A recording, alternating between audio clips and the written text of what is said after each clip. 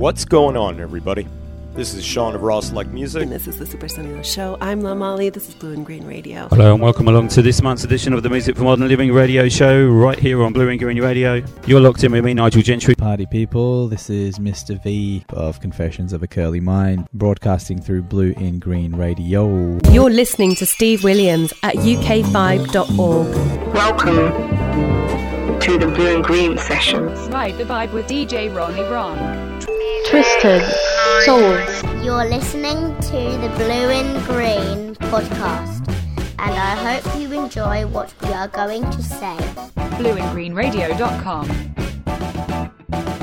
Welcome friends, you're tuned in to another episode of the Blue in Green podcast. My name's Imran. Thank you very much for your time and your company for the show today. Before we get stuck in, a quick reminder as always that the Blue in Green podcast runs in conjunction with Blue in Green Radio, the online internet radio station that broadcasts from London and is so fortunate to be able to host shows from around the world, including Japan, Denver, Colorado, San Jose, California, Niigata, Japan to be specific. We have Melbourne, Australia. We have London in the UK, Bournemouth in the UK, Solihull in the UK, and we're incredibly proud of our content and would urge you to visit us online at www.blueingreenradio.com. As we said, this podcast runs in conjunction with that, and we have episodes that we release for this on the first, second and third Mondays of every month. So proud of what we've managed to build with these episodes, and an episode like today's is exemplary of it. So we're talking to Joe Piñato, drummer and founder of the New York-based jazz collective Bright Dog Red. At the time of this recording, the collective are gearing up for the release of their third album, available through Rope-A-Dope Records. The third album in 3 years, which, as I mentioned in the discussion, is an incredible achievement. It's such a wonderful, staggering statistic. So to have 3 albums as well available through Rope-A-Dope Records is so exciting. We're really fortunate. This is the second time we've featured Joe on one of these Blue and Green podcasts. We featured Joe as far back as episode 13, which is really exciting to kind of be able to secure his time again for episode 64. Means to the Ends by Bright Dog Red, initially released in 2018. It was followed by Housed by You in 2019, and mere weeks away is the release of their third album called Something Comes Along.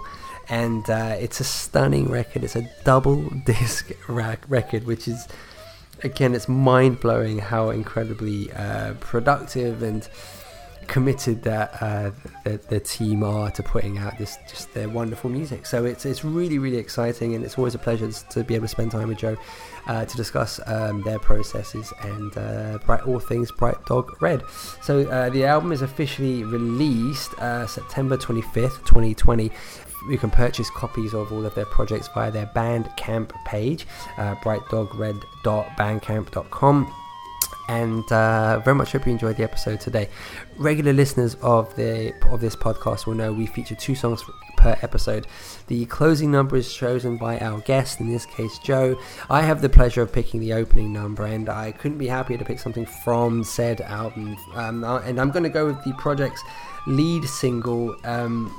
And actually, it's this lead single, it's the title track, and it is absolutely my favourite song from the album. It is Something Comes Along. It's just an absolute joy, and as I say in our conversation, boom, it hits you straight away, and it's just brilliant. It's a blissful song.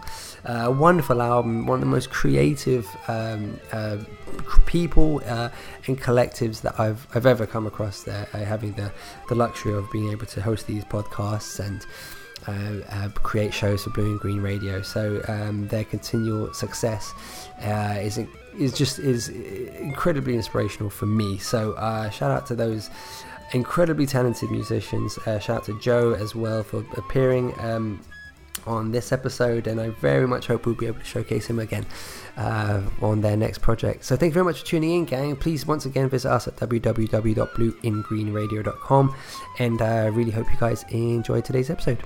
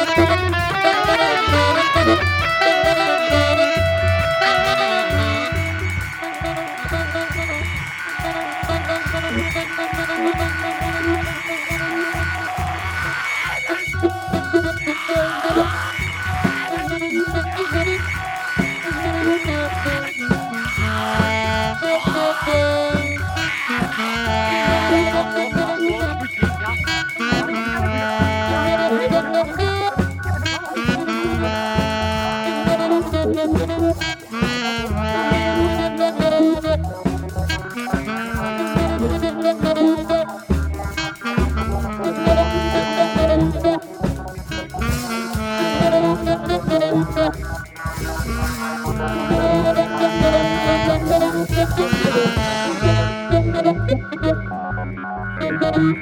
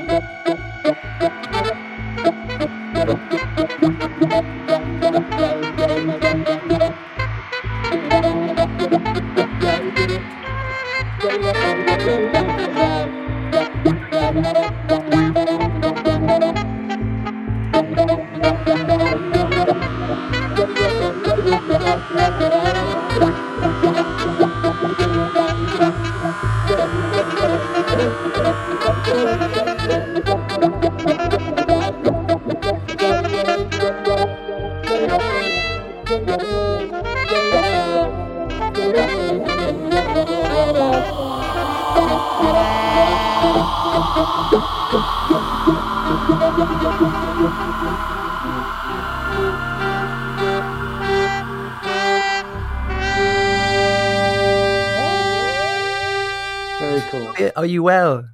I'm well, thank you. How about yourself? I'm very well, thank you. Me saying how are you is kind of takes on a whole new meaning with events over the last 6 months. How has your world been? How's your quarantine life been over the last 5 or 6 months? Oh wow, it's been such a massive change. I don't want to complain because I'm employed, and so many people have lost their jobs. So to be employed is something I'm grateful for. The particular campus that I teach on within the university system is the site of the worst outbreak. Oh, so in March, we went all online about mid-March, and that was fine. The students were willing to do it, and faculty did it. We got through to the end of the semester. This fall, they brought all of the students back to campus, and there were some limited in-person instruction, what they were referring to as applied learning. So that included things like labs, but also in music, things like production equipment and some ensembles, some private instruction for students on instruments. That could happen face-to-face. But within 2 weeks of having students back, our campus went from 10 or 20 students testing positive to 50 to very quickly. Today it's at almost 600.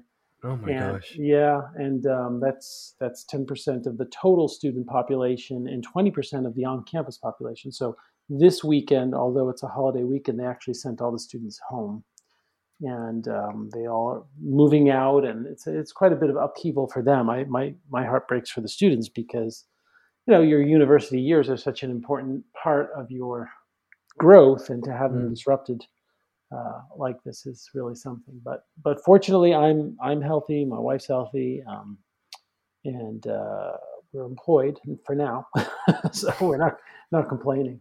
We have some members in BDR for whom playing gigs is their only source of income, or their primary source of income. Maybe they do some supplemental teaching and some supplemental work, but it's really been devastating for those regularly gigging musicians. Yeah. What is the sort of the live situation music-wise over in New York at the moment? I know I spoke to someone about a month ago in Denver, Colorado, and they were allowing small venues to open, and the musicians had to wear masks, but trumpeters were not allowed to perform because of the potential, you're exhaling on people. That's the theory anyway. But what is the New York scene at the moment? Well, you might recall, Imran, that New York had the worst outbreak in the States to start. It was the epicenter of the U.S. Catastrophe very early on. Seattle, Washington was the first city, then a little bit in California, but then it started in New York, and it was terrible. And actually, Bright Dog Red had a gig March 13th at New Blue, a place we play pretty regularly on the Lower East Side of Manhattan. And up until the 12th, we thought we were going to do the gig. But, just slowly the news started coming in that the Board of Health said, well, it's fine, just as long as there aren't 500 people there. And we're like, oh, no, definitely not. Oh, it's fine as long as there aren't 50 people there. Like the numbers got smaller very quickly. So within a 24 or 48 hour period, based on word from the venue, word from the Board of Health, and then the governor of the state of New York, Andrew Cuomo, making the announcement that pretty much everything was shutting down. I mean, he announced that the state university system that I teach in was shutting down before I think even, the presidents of the various campuses knew. So it was immediate. So we canceled that gig to be, cautious. And we have not had a gig or booking since, and there are no gigs or bookings really allowed. There's some limited outdoor bookings. You can do socially distanced live streams, but they don't want audiences gathering indoors at all. And one of the consequences of that that's good is a public health consequence. The state of New York has if not the lowest rate of infection. It's at the very bottom in the U.S. right now, and the governor wants to keep it that way. So the restrictions are quite stringent, but the benefit is, we have very few people hospitalized or dying at this point, whereas we had, 32,000 plus people lost their lives in New York State. Now, it's a huge state. It's the size of some countries, right? So the total loss of life is remarkable for sure, but also it's part of a much larger population. But what's happened is, in the U.S., unfortunately, the pandemic has been complicated by a politicization of the basic fundamental science and principles of germ theory and how viruses spread, and that's been, for me, the most disappointing thing to see. We do not have the best leadership at this time. We don't have the best leadership for a lot of things. We don't have the best leadership, certainly for a national crisis at all. Well, yes, I understand. It is a popular assessment, unfortunately. Yeah. It's making the next few months, I guess, quite difficult as well, because it's having a political campaign try to be mobilized in this context, in this environment, is going to be particularly difficult as well, isn't it? Indeed. With everything that went on over the last few months, there were glimmers of joy and bliss, like the release of your fantastic new project, which is it is an absolute joy. It is a double disc. Something Comes Along, your third album in 3 years, which is, it's not something a lot of people get to boast. That's incredible, isn't it? It's really gratifying to have it out there. Yeah, I can't imagine how well, it's an incredible statistic. It really is. I mean, how far in the year, at what point in the year were you sort of having plans in motion to release the album at this point? Was it delayed at any point due to the events over the last few months, or was it sped up as a result, or anything like that? Did it have any impact on the release date? So it impacted the making of the album, but it did not impact the release date. When the first album came out with Rope-A-Dope, it was released in the fall, as you might recall from some of our previous conversations. Yeah, I've worked in the recording industry when I was younger, and so fall releases it's a time of year where I like to be involved with that cycle of releasing an album. And so I, when the first one came out in October of 2018, I started thinking about October of 2019 or thereabouts as the next sort of release date. But I didn't want to have an arbitrary date just for the sake of making it. It was more, if the music should come in the regular sessions that the group holds at our studio here in my house, then let's see if we can make it for the fall. And so it worked for the second album. And then with 2 albums out, I knew that we wanted to do a third album. And certainly the support of Rope-A-Dope was, really fantastic. And in discussing doing a third album, it was because we had some sessions to prepare for gigs. We recorded those sessions, and they sounded good. There was promise there. And there was just a few tracks, but there was promise there. And so, Rope-A-Dope just said, well, let's get it into the calendar. So I said, well, all right, let's shoot for fall of 2020.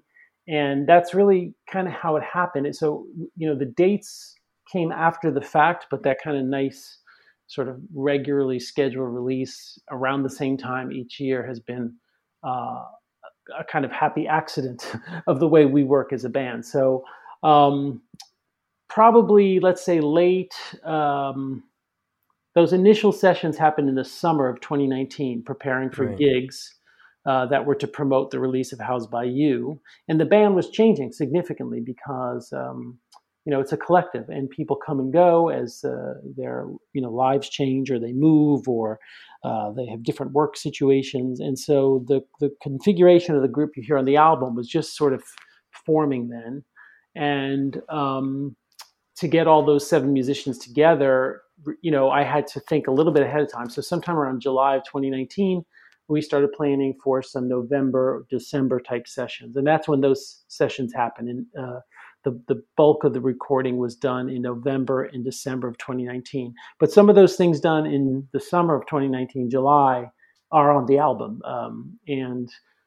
So it's from those 3 sessions. And the 3 sessions produced about 3 hours worth of music. I would say a bulk of that 3 hours came from the November and December sessions. And the decision for it to be a double disc, I mean, like I said, it was 3 albums in 3 years. I can only assume you've made this one a double disc to give yourself a break next year.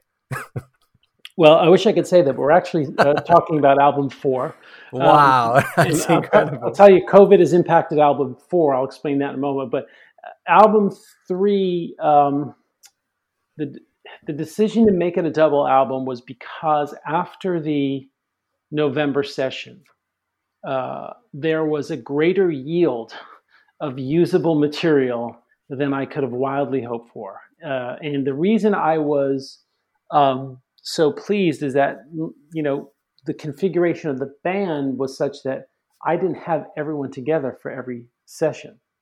And so that always complicates things. So you have a core group of the 7, maybe you have 5 together. 2 aren't present, then you have to figure out, well, how do we add them and maintain that sense of live energy that, we were trying to sort of stay true to, and that some have recognized now music making. And that's always the challenge with this band is you're recording something that is at its purest when it's live, and you want to maintain that, but you also need to create something that works in the context of a recording. Consumers have an expectation of tracks and things like that. So, if we put out a 65-minute complete improvisation with all the transitions, certainly we could do that. But getting from that to the kind of tracked albums that we've put out takes a lot, kind of thinking through, and that's really where the bulk of my production and then engineering work comes in, is like thinking about how do I edit those sessions down to those tracks. So when I was working on the November sessions, because there was so much that was usable, I was like, well, we could save it for another album, but who knows how much the band will change. I want this group documented, this version of the group. And from being such a supporter, the albums have a core group of people that are on every one of them. But it's always, there's some new addition, like the additions of Matt Coonan and Eric Persson on this album. And also Tyreek Jackson on bass, they've contributed so much to this group. So I was like, okay, we have enough here for an album and a half. We can't put out maybe we could do an album and an EP. Like I was thinking through the configurations, but then I ran it by Rope-A-Dope. I was like, what about a double album? And they love the idea. So Lewis was so supportive. Lewis Marks, the CEO of Rope-A-Dope, was so supportive of the idea of a double album that it told me it was a good idea. In other words, if the reaction from Lewis, with whom we have such a great rapport, if it were, I don't know, maybe let's talk about that. Or I might have said, okay, let's hold off and let's just make a really good album. Right. And we all agreed that the decision should be contingent upon what came out of the December session. Maybe the December session would be a bust, and then you take the best of the November session, maybe some of that July session. But the November session was phenomenally productive as well. And so then I knew I had enough for 2.5 albums, and it was just a matter of figuring out what's going to stay private and never get released, and what's going to get edited and created to the tracks that you heard on the album. There's 20 tracks, so it was quite an undertaking. And I think in terms of that year release cycle, that was probably the biggest challenge, was that there was so much more for me to work and sift through and edit. And then of course, COVID complicated things by making it so that with the material we had, when somebody misses a session, they'll come in after the fact. They'll come up to my place. We'll go into the studio, and they'll add their tracks live. I set them up. I hit play. They hear in the playback what the other musicians did, and they lay down their tracks in the studio. And they couldn't do that. None of us was comfortable to travel at that point. Oh no! Even the social distancing and the mask protocols weren't fully in place. So, quite a bit of February before COVID because of bad weather. New York State has pretty rough winters. And then all through March, it was me sending things to people and getting tracks and even having some people record. Matt, the MC and poet, actually had to record a couple verses on his iPhone because the studio he was working at locally, like where he lives, he'd go into a studio to add his tracks and then send them to me.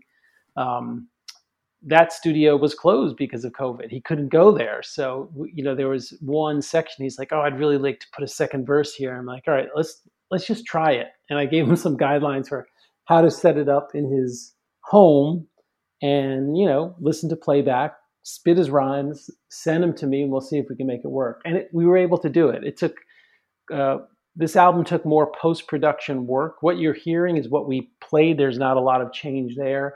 But the post-production work was in getting 3 sessions to sound unified, thinking about the sequencing of all that, and then just coordinating so many tracks from 7 different musicians.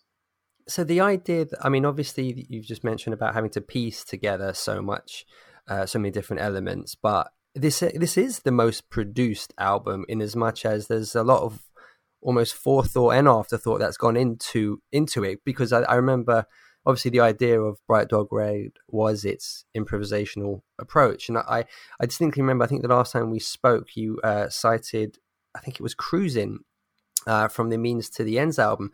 And I think it was Cully, who was the one of the rappers for the song, was unable to make the session. And then you had said, okay, well, now we'll do this again. But for it to be fair, you get sort of like one take. Like you have to do this in that moment. Does that anecdote ring any bells? Yeah, absolutely. Absolutely. Right, and it was sort of, I think he picked up on the same Cruisin' vibe as well, and he kind of had that as a part of his lyrics, which were already in place, which was one of those serendipitous kind of moments. But I guess for this album, there's more take your time and get it right approach. Is that right? Let me just say, I really appreciate your support, and I really appreciate that you remember that bit of trivia about the first album, because it was an amazing moment. Yes, I remember. Yeah, so this album, it was a little different for every person who had to add tracks. So I'll give you an example. So for Matt, the poet, his tracks are a combination of completely freestyled off the top of his head lyrics. Now, he is quite an accomplished poet. He's been involved with slam poetry, and he's a published poet. He has a master's degree in creative writing. Matt's freestyling could include stuff that comes to him that he's written in the past, but he pieces it together on the fly with other things. Sometimes it's completely freestyled, and I'm just blown away at how skilled he is at that. Matt's also, what's unique about him as an MC is his ability to pick his spots. So a lot of where he comes in and drops rhymes or does spoken word or freestyles, that was his call. So it either happened in the moment, or I would send him something and say, "Hey, give this a listen. Let me know what you think." And he would say, "Well, I came up with 8 bars." And I'd be like, "Wow, really? 8 bars? It's 11 minutes. That's all you have?" And then I'd listen. I'd be like, "That's the only 8 bars where there should be poetry, and it's amazing." Like, he's just really good. So with Matt, it's a combination of completely freestyled and then much more thought out. And I don't know if you saw it. I can certainly send it to you. But even the lyrics for the album, we have a lyrics sheet that we've sent to some of the people in the press. It's not just a list of the words. It's like actual published poetry. It's got typesetting and creative sort of approach to the way the text appears. Like, for example, the track Boxes, he wrote the words in a box. Like they're literally, they make the shape of a box, which is really pretty cool. My gosh. So he's super creative, and there's a mix for him of, let's say, curated and edited work on the album, and then completely freestyle. The track You Are Tuned In, You Are Now Tuned In to the Pavement, You Are Now Tuned In, that was completely live and improvised. And the band is, if you listen to it, it sounds like a composition. No, the band's just, we're in the studio, we're all looking at each other, and we're all just kind of like, okay, this is happening. Really happy we're recording. Then other instrumentalists work differently. Like on this album, I think Tyreek did more planning. Tyreek was at one of the sessions, and he plays electric bass and guitar. And so some of the stuff for the sessions he wasn't at, he listened and prepared something, played, but still improvising, but had a sense of what he was going to improvise. And then other things like Eric Person, who's quite an accomplished improviser and musician. For those of your listeners who might not be familiar with Eric, he's been associated with McCoy Tyner, Ronald Shannon Jackson, Dave Holland, World Saxophone Quartet, Houston Person, among many others. And he's a phenomenal musician. But he was able to just say, hit play, listen to playback, and all of his lines and solos were completely freestyled and improvised. And then Mike and Eric together, the December session, they were together. Anytime you hear the two of them really in sync, that was live, and remarkably, it was the first time that they had ever played together. Incredible. So like, for example, at the end of the title track, Something Comes Along, there's just the two of them and some electronics, and it sounds like it's just really something, the way they track. That was actually the very first session, the very first beginning music was what became the title track. And that's my far and away favorite from the album as well. I love the opener of it. It's so like abrasive. It's almost found itself straight away, which is really interesting. I think for improv, I always imagine improv starting slow and then people kind of sussing each other out. But for that one, boom, it nails it straight away. It's a fantastic song. Yeah, there's probably about a minute or two before what is the beginning of the track, and that minute or two is what you hear. That especially that acoustic bass. Tony Berman and I locked in on that kind of feeling, almost like a kind of accelerated rock samba, and we just were locked in. And then the rest of them just started. The horn started blowing over it, and Tyreek added his guitars later. And some of those guitars, he planned out parts, and then others he just completely freestyled. So it's a mix, I would say, for every person, and then the combinations of people. We try to keep as much of that original ethos intact as possible. Could this kind of the way that this album has had to come together, could this guy set you guys on the path to maybe for album 4 or 5, sort of saying, why don't we try and write an album and kind of bench the concept of improvisational music, just sort of put that aside for one album and try and sort of plan it, write it, know what we're doing, and go at it from that perspective? Do you think that's something that Bright Dog Red or yourself would ever kind of an approach you'd like to take for an album at some point? Well, I would never say never to any creative possibility, because they sort of come to us, and the possibilities will dictate to us what we should do. And I will say this, that I think the improvisational approach of the band, because when we play live, that's how we play always. And I don't see that changing. So I think on album, it's going to always be the genesis of the material. But what I would like to do is I would like to do an album, and have talked to some producers. I've produced the first 3 albums, but there's some really great producers that I would love to work with, and a couple I've had some conversations with about, the band tracking the way it does with the live improv approach, and then just sending the stems of what we tracked to a producer. And it could even be a producer that's, coming out of the DJ tradition, and almost like an album long remix where they take the improv and then they create it, and they would essentially become, a fifth, sixth, or seventh member of the band, depending on how many are on the next album.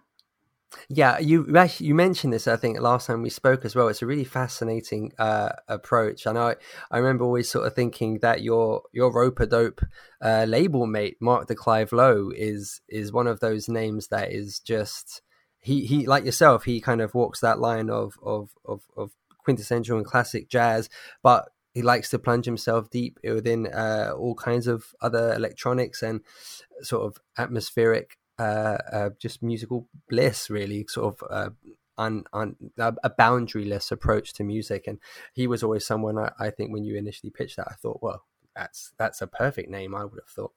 It's actually not a name I thought of, but I agree with you. It would be perfect, and it would be a complete thrill for us to work with a producer of his caliber and creativity. He's quite remarkable. And it just shows you, like, the folks that we have had conversations with, and a couple others on the short list, they all represent a different tradition within electronic music or music production. So they would each of them would produce something very, very different. And that's, for us, what's exciting. I mean, one of the things that we say before we perform is, we'll say to an audience, if you're wondering what we sound like, so are we. And we look forward to discovering together, because that's really, that's what whatever technique we're using, even if if the ideas that I give the band are more fixed, or if they're more fluid, the goal is for us to get those moments where we're surprised by what's happening. Like I mentioned, that track Tuned In on the second album. That was just a moment where everybody was enthralled with Matt's poetry, and everything just kind of came together. That was I can imagine the moment of being in that moment where you're sort of looking around each other thinking, oh, this is this is as good as it's going to get. It must be an exceptional thing to be a part of. You kind of alluded to it already. We mentioned the sort of the electronics aspect of BDR's music. I remember it. I think the tagline for Means to the End were sort of tinges, slight dalliances within the realms of electronica. And then Housed by You came along, and it's like you really went headfirst into this, it's a completely different project from Means to the End. And then we have Something Comes Along, which almost takes this kind of concept another step further. I mean, are these very specific approaches that you have when you're approaching, say, Housed by You and Something Comes Along, where you think this is naturally, we're just sort of heading in this direction? So I don't think we think about it quite as directly as that. So, but your observations are absolutely spot on. So with Means to the Ends, the electronics were primarily coming from Cody Davies. There were some effects from the two guitarists, Zach Westbrook and Mike Kemline. Mike Kemline was a little bit more effects focused, but it wasn't. The band was in its nascent stages. Those sessions were done in, I believe, 2016. Album came out in 2018. The band just started publicly in 2015. So what you're hearing is from 1, 2, and 3 is the progression of the group.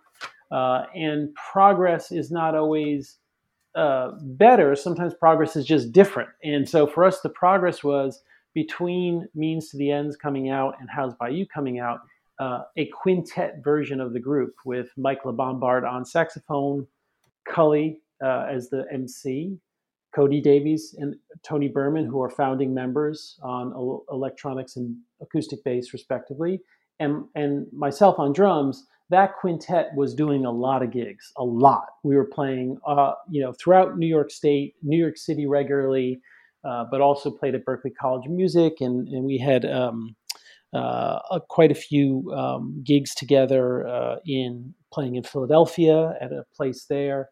And so that group became really tight, and it developed a kind of thing that was unique to that group. So Housed by You represents that. And one aspect of that was, in addition to Cody, who was taking on more and more of a role with the electronics, and somebody referred to him, perhaps it was you, as electronic wizardry.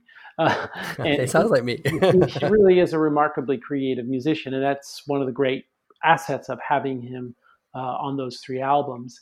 But also Mike LeBombard uses a lot of effects on his tenor saxophone. And so you hear the two of them in the interplay, and it's not always clear to the listener which is Cody and which is Mike. And so that was a really cool aspect of that band live, and then really captured on Housed by You. Also, that band could play off of each other, really well. We became so intuitive about each other's musical proclivities that, it was almost easy to make Housed by You. It was an extension of what we did live. The band changed. Cully moved and joined AmeriCorps, which is a U.S.-based service organization. He's an amazing person, and got involved with helping after natural disasters like recent hurricanes in the Caribbean. Amazing. He's an amazing person, and we're still very much in touch. The nice thing about Bright Dog Red is it's a collective, and so when people want to move on with their lives, there's in no cases has there ever been any hard feelings. We're not a band that breaks up. So that it's awesome, especially because, as you might recall, some of them are former students of mine. So yes. When Cully announced that he was going to join AmeriCorps, I said, all right, well, you'll always be affiliated with the collective. And then I had to think about who would be a suitable person to play that role in the group. And Matt is a former student of mine. He had been in my ensembles at UMass. At SUNY Oneonta. I'm thinking my alma mater here.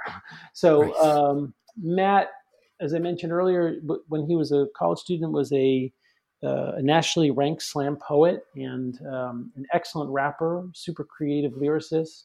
And so I reached out to him, and I didn't know at the time, but he was finishing up his MFA in creative writing and had published quite a few of his poems. And I said, would you still want to do something like this? So he agreed, and the band played at New Blue in New York on the Lower East Side. And the configuration that was that night is very similar to what's on this album. It was Tyreek Jackson on electric bass. It was Eric Person on alto and soprano saxophone. It was Matt on rhymes and freestyling and poetry. And it was Cody Davies on electronics, and I was on drums. And that quintet was, it was one of the best live sets we've ever had. So I knew there was something there. Tony Berman, such an important part of the group, and acoustic bass. There's no reason why we couldn't have an acoustic bass player and an electric bass player. But to add to the great things that Tyreek brings to the group, he's also a phenomenal guitarist. So that's how that happened. And then, of course, Mike LeBombard having a tenor with an alto player is perfect. And so I was like, all right, well, the next album, it'll be a septet, and those will be the players, and that's what you hear. And it's been really exciting to see that come together, to see how we're using electric bass, acoustic bass, where there's guitar and acoustic bass, where there's guitar and electric bass. We kind of mixing and matching that so that the album has cohesiveness, but also represents all the different types of music that are important to me as the leader of the band. A lot of what you're hearing is music that I grew up loving. And I think the one thing that maybe this album has more of is the psychedelic and also rock stuff. Tyreek he's a shredder on guitar. So there's some really amazing, pieces from him. And, it's got maybe a little bit more of that element as well. I was going to ask, how would you sort of describe that? Not so much, obviously, the process which we have discussed about putting together each album, but musically, just someone that would press play on Housed by You and then come back to Something Comes Along. I mean, how would you describe that musical kind of difference, that journey from one project to the other? I mean, as you said, there are more elements introduced now from varying band members. I think this is the most diverse musical album we've made. Obviously, there are more tracks, so that helps. But I like, for example, the next single that's going to come out Friday of this week, it'll be out probably by the time this airs, is called Trouble Come My Way. And, it starts with a kind of 70s Afro pop feel. or Afrobeat kind of feel. And then it's suddenly kind of a classic rock feel, and then it's like a little bit Red Hot Chili Peppers, and then it's this kind of fierce rhyme and rap thing, and then it ends. And that's like the album. It's like we're moving through all those things, but not as we're not moving through them for any other reason than that's what came up while we're improvising. That's what each of us was driving in the other.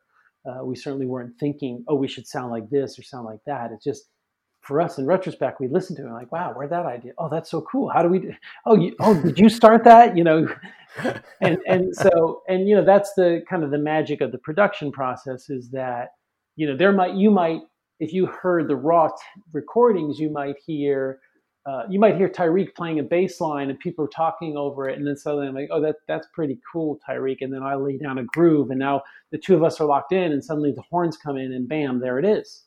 And so you might hear it from the point of bam, there it is. We edit out that kind of first step. Right. There's a couple tracks on all three albums where we have those first steps, sort of in there. And we find a good edit point where the introductory line makes sense.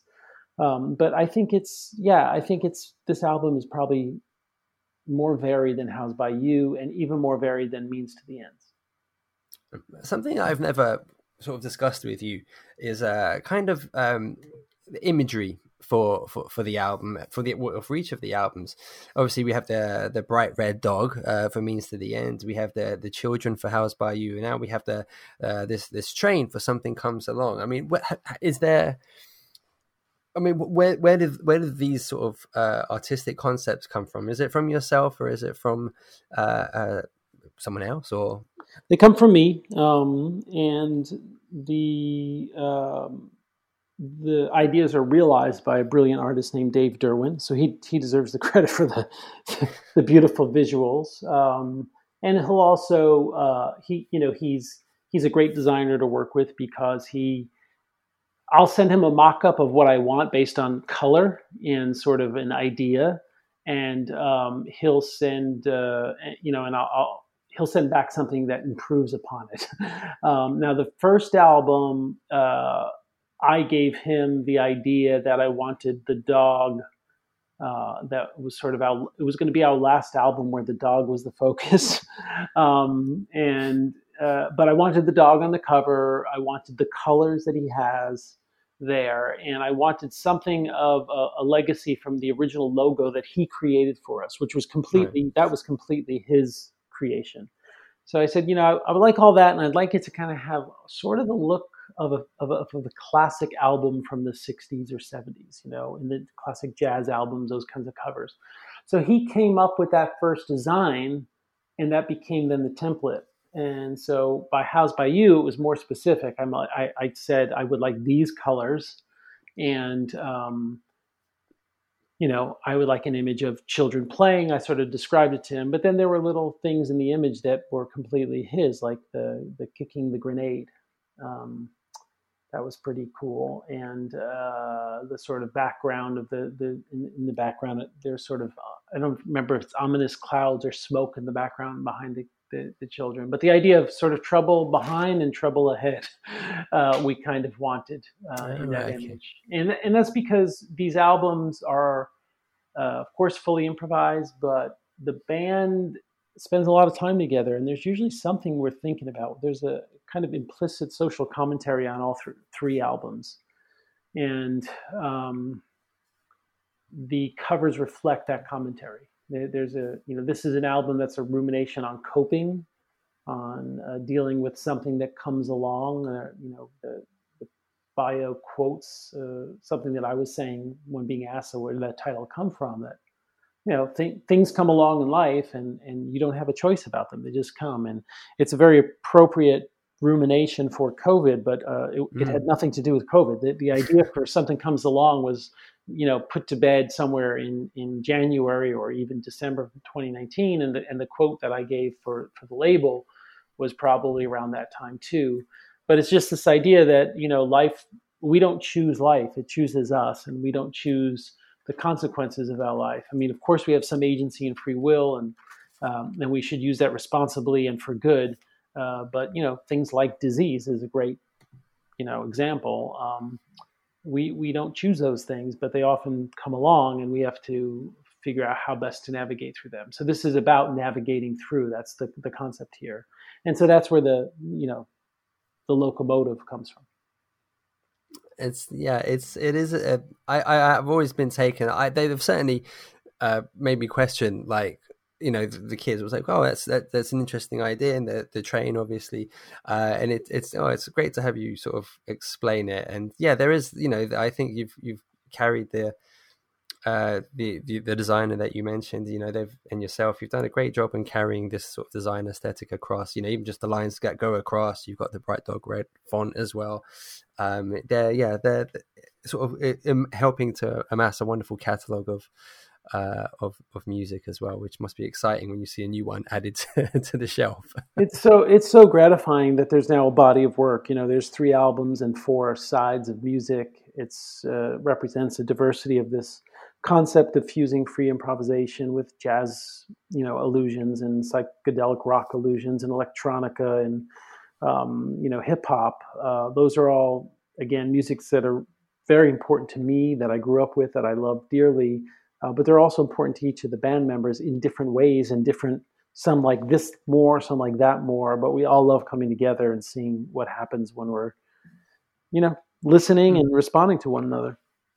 Are they kind of goals that you set for Bright Dog Red and for yourselves, or is it a case of we're together, we're making music, and we have a platform through Rope-A-Dope, and that's everything we could possibly want? Or do you have goals, things that you'd certainly like to achieve and tour, or further perhaps than you have, or are there goals in that perspective that you kind of sort of like to tick off a list or anything?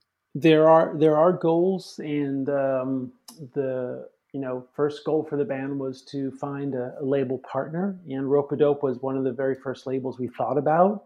And so the fact that we ended up there, the fact that we've now done 3 albums with them, is a tremendous thing for us. And so it also underscores the importance of having some goals. I think right now the goals are to make a 4th album, of course.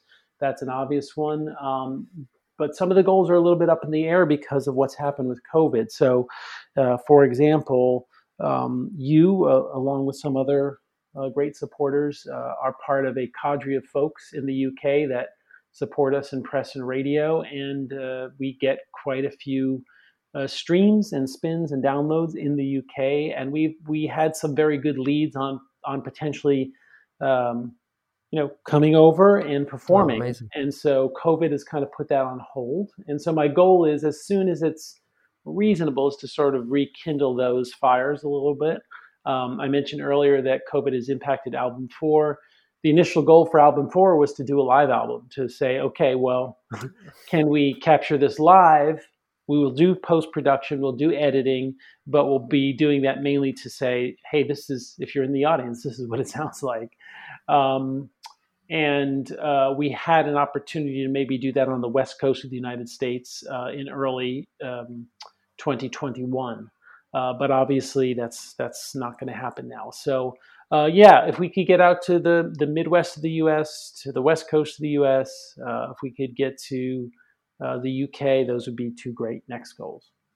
Amazing. It's everything kind of about your approach and Bright Dog Red that I've often found just incredibly inspiring. I think the fact that you're always just bursting with ideas of just, we want to do this now, we want to do this, the concept of having a producer kind of remix your album, the fact you're now talking about doing a live album, that the fact that something comes along is 2 discs worth of music, which is it's a very inspirational kind of approach to music that you guys exude. And I know for myself, it's certainly something I respond to, and I think a lot of people really do kind of respect and appreciate that from people. You can tell that you enjoy music, and I think that that's an infectious quality for people that let listen to you. So it is inspiring. So thanks very much. I mean that sincerely. Congratulations to you all. It's very, very cool. Thank you, and I'm so pleased to hear you say those words. It means a lot. We've been so grateful for your support and enthusiasm. And sometimes people in the media get it.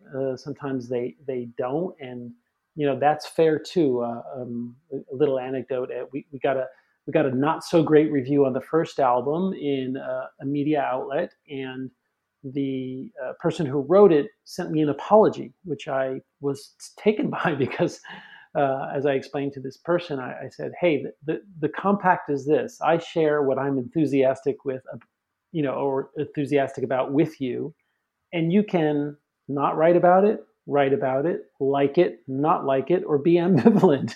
And I need to be okay with whatever that, we're enthusiastic, but we also understand that, like anything that is about creative expression, it's subjective. And so for some, and we appreciate you, as I said, but some others, there's great enthusiasm. And then fortunately, we generally get really good response from press.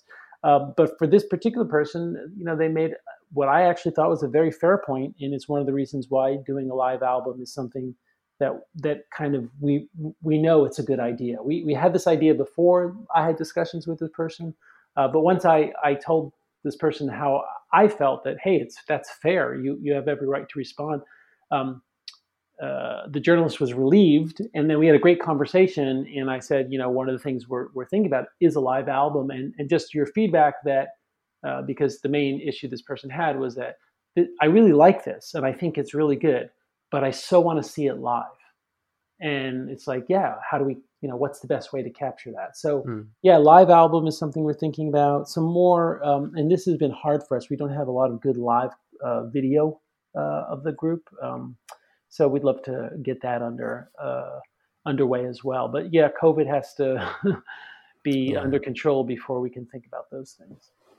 Yeah, I totally understand. I certainly look forward to everything that's sort of on the horizon. I'm sure it may take time, but I'm sure it will be realized in time to come. So with great excitement, me and many others eagerly look forward to it.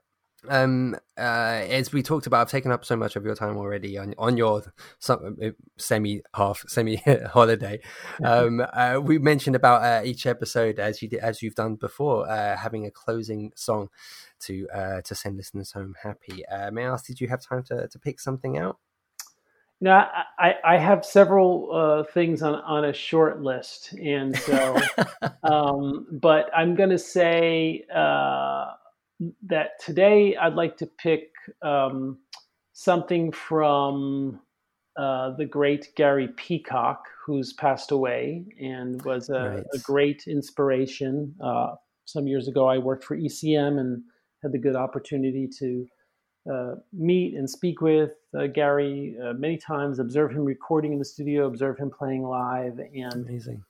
Kept in touch with him on again, off again over the years. And he gave me advice that I think I even reference in the Something Comes Along bio, just coincidentally. But, he was really strongly opposed to thinking too much when you're improvising, and to kind of listening and letting what's happening musically, but also empathetically and sympathetically with the other players, let that sort of dictate the ideas, rather than have the ideas force upon the ensemble what they play. And that was great advice that he gave me. It was upon listening to a recording that I had done, where he sort of asked to hear it. He listened to it and gave me all kinds of feedback on my playing. And it was really emphasizing this idea of, not letting your own ideas get in the way of what could happen that you didn't anticipate, because your ideas are fixed and improvisation is not. It's dynamic. So it's got to be something from Gary Peacock. So I will send you a song from Gary Peacock that I think is a beautiful homage to one of the great improvisers of our time.